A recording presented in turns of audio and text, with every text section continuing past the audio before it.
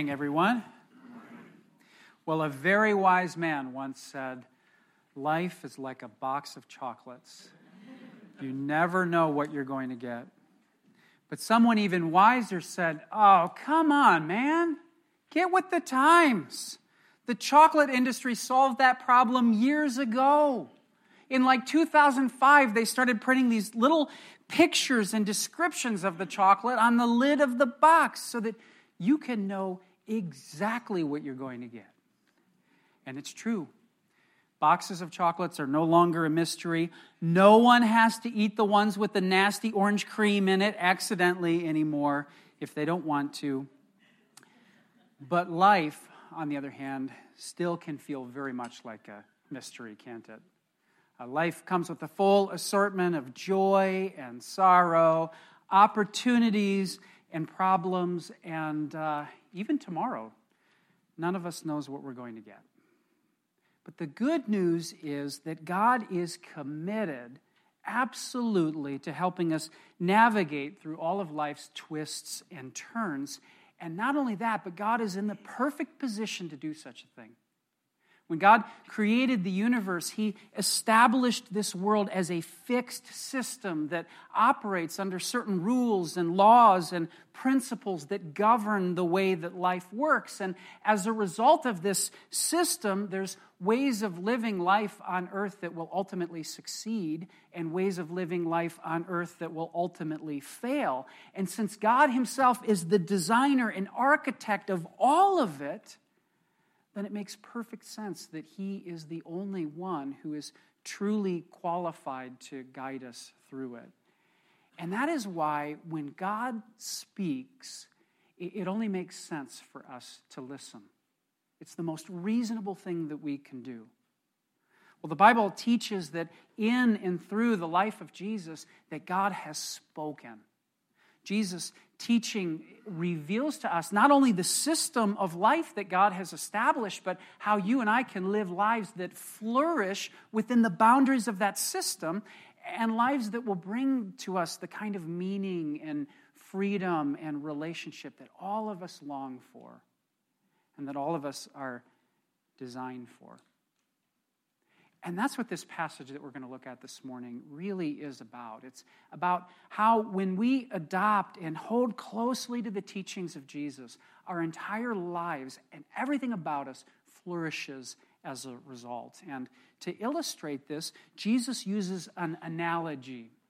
He uses the analogy of light. And so what I want to do just for a few minutes this morning is I want to break this analogy apart into two pieces. What Jesus' general idea is, and then how He applies it to us. So if you look in verse 33, Jesus says these words, "No one after lighting a lamp puts it in a cellar or under a basket, but on a stand, so that those who enter may see the light." Jesus is basically saying here, it doesn't make sense to have a light that you don't use. When you come in at night and arrive home into a dark house, you don't walk into the living room and turn on the lights in the basement instead, right? You use the lights of the room that you're in. If you're out taking a hike and it begins to get dark and you pull out a flashlight, you don't put the flashlight in your backpack afterwards. You use it to light the way. Light is meant to be put to use, Jesus is saying. It's to be employed as a resource that protects us from the dark and enables us to live productive lives. And so He says, if you have a light in front of you, don't cast it behind you. He says, on the contrary, you should take that light and put it on the most prominent place you can, on a stand, so that everyone can benefit from its brilliance. And likewise, in order to make use of that light, healthy eyes, He says, are required. Look at verse 34. Your eye is the lamp of your body. When your eye is healthy, your whole body is full of light. But when it is bad, your body is full of darkness. A few weeks ago, my 2-year-old daughter, I was tickling her, and she poked me in the eye, and it sliced my cornea. And interestingly, when I was 8 years old, I was tickling my 2-year-old sister at the time, and she sliced my cornea too. So if I ever have a granddaughter who's 2 years old, I'm not going to tickle her. But anyway, when I was 8, I went into the doctor, and they told me that the good news was that fortunately the cornea is the fastest healing part of the body. And so they gave me some drops, and they put an eye patch on my eye, which as an 8-year-old I was so happy about. And everything ended up being just fine. But for a few days at that time, thanks to the patch, one of my eyes was dark. And when Jesus says that the eye is the lamp of the body, what he means is that it's through our eyes that light shines in. We can't perceive light with any other one of our senses. And when our eye is healthy, he says, our whole body is filled with the light that we receive from it. In many ways, this is scientifically true. Scientists say that because sight is so complicated and complex, and because we rely on our eyesight for so much of the information that we receive in the world, that the act of seeing requires incredible amounts of our brain power. Some researchers think that a full 90% of the information that our brain receives enters through the eyes. It's visual information.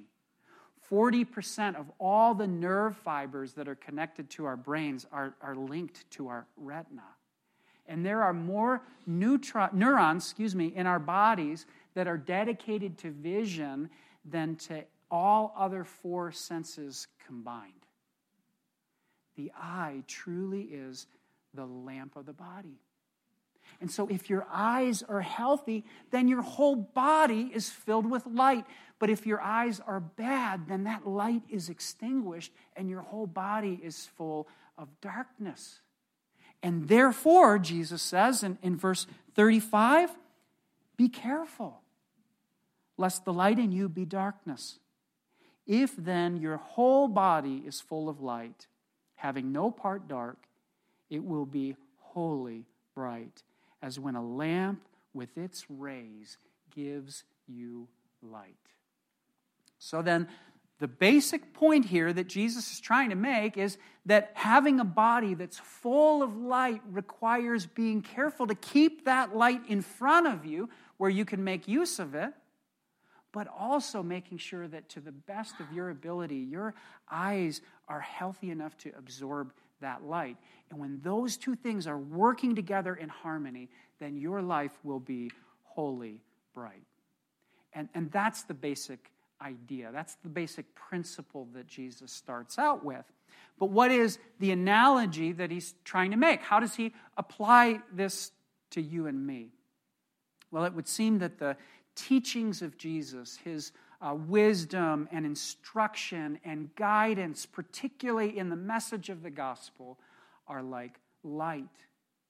And that rather than taking his teaching and squirreling it away into the recesses of our lives, delegating it to life's dusty bookshelves and basements and back burners, we are to keep the light of Jesus' counsel front and center every day, with every breath.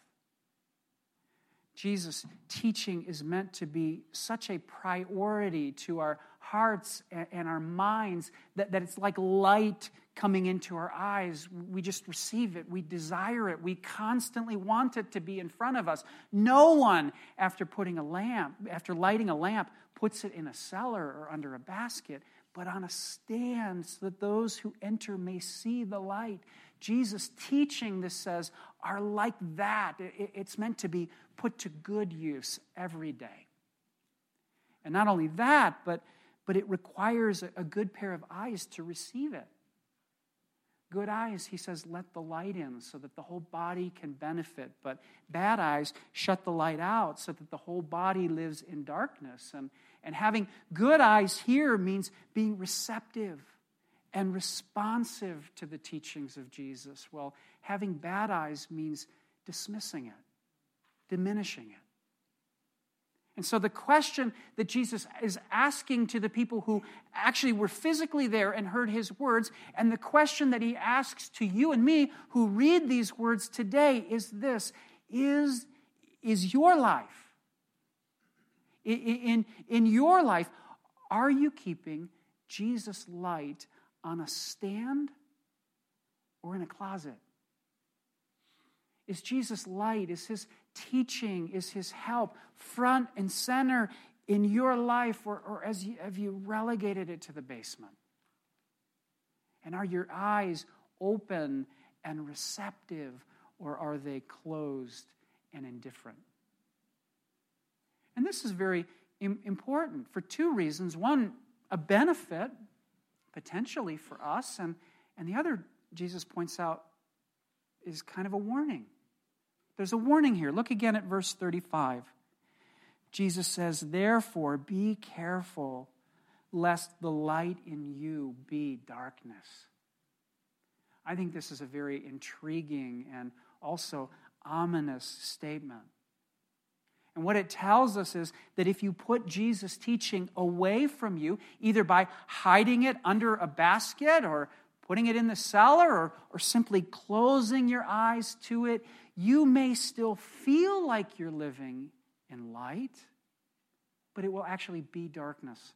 In other words, the darkness that you are living in may not be discernible to you as darkness. It may feel like light. And I would harbor a guess that every one of us have experienced that to some degree or another in life, when there's something that we know is wrong that feels like it's right. When our own sensibilities about a certain thing seem to hold more weight to us than the sensibilities that God has told us, prescribed for us in his word. When those things that God says sometimes feel to us out of fashion or unrealistic to us or too confining. Or to put it bluntly, those times when we just don't feel, frankly, like listening or obeying. Sometimes like a deep-sea diver who's lost his bearings underwater, we can get all turned around and lose track of which direction it is exactly that leads us to the surface. And that is why Jesus is so gracious in giving us his word to point us in the right direction. There's such a temptation in life to want to live by the light of our own reasoning and judgment and counsel. And we imagine this absolutely as freedom itself. The right to do whatever it is that we want to do do whatever our hearts or our minds or our dreams whisper to us. But I want you to imagine for just a moment a fish that's swimming in the ocean. And he's a fish that's tired. He's been swimming. It's been a long, long time for him. And he looks up and he sees this bird just soaring overhead. Beautiful bird, just gliding effortlessly. And the fish thinks to himself, oh, wow. Wouldn't it be great to be free like that bird, not stuck here in the water? Just being able to fly wherever I wanted to go like that. Now, that's a reasonable thing for a fish to think, but there's two very obvious problems with this scenario. The first is that fish are born with fins, not with wings. And the second problem is that fish are born with gills, not with lungs. And so if you take a fish and you throw it really, really high into the air, that for that fish is not freedom at all. It's certain death. And the reason, of course, is that fish are designed for water, not for air. And true freedom for that fish means learning to spend its life doing those things in which fish were made to do, not trying to do those things through which birds are made to do. That fish, part of the freedom for that fish is learning to be content within the framework of how he was designed within those limits. And the Bible teaches that the same thing is true for you and I. True freedom for you and me and lasting joy is not found in the ability to do whatever it is that we like. True freedom is found in living the life that we were designed to live inside the world that God has established for us and for our good and flourishing. And Jesus' teaching shows us how to live effectively within that design. It's not meant to restrict us. It's not meant to hinder us from something good. It's meant to protect us and to enable us to live free and meaningful and joyful lives. And through the power of the gospel to help us to navigate the sin and pain and hurt that we encounter, not only in other people, but in our own hearts as well. Jesus' teaching is meant to be like a light that illuminates for us those dark crevices in life and that points us ultimately to his complete work on our behalf on the cross. And so I want to ask you this question. Are you placing those things on a stand in your life? Do those things have priority to you? Are your eyes open and receptive and desirous to hear from Jesus? To have him point the way for you? To believe and trust that as the designer of life itself, as the one who knows perfectly not only your past and your present and your future, but everything about you to the deepest depths of your soul, do you trust him? Verse 36 says, if so, if you do, then your whole body is full of light, having no part dark. It will be wholly bright. That's what this passage means this morning. I'm going to invite Joe and the team to come up and lead us in a song. This is one of my favorite new songs that we've been learning over the course of the last few months. It's called Build My Life. And what I'd love to do is just use this as kind of a responsive prayer to this passage as we sing and reflect on the lyrics. The bridge of the song goes like this. It says, I will build my life upon your love. It is a firm foundation. I will put my trust in you alone, and I will not be shaken. And that's exactly what this passage invites us to do, to build our lives on the firm foundation of Jesus. Why don't you stand and we'll sing.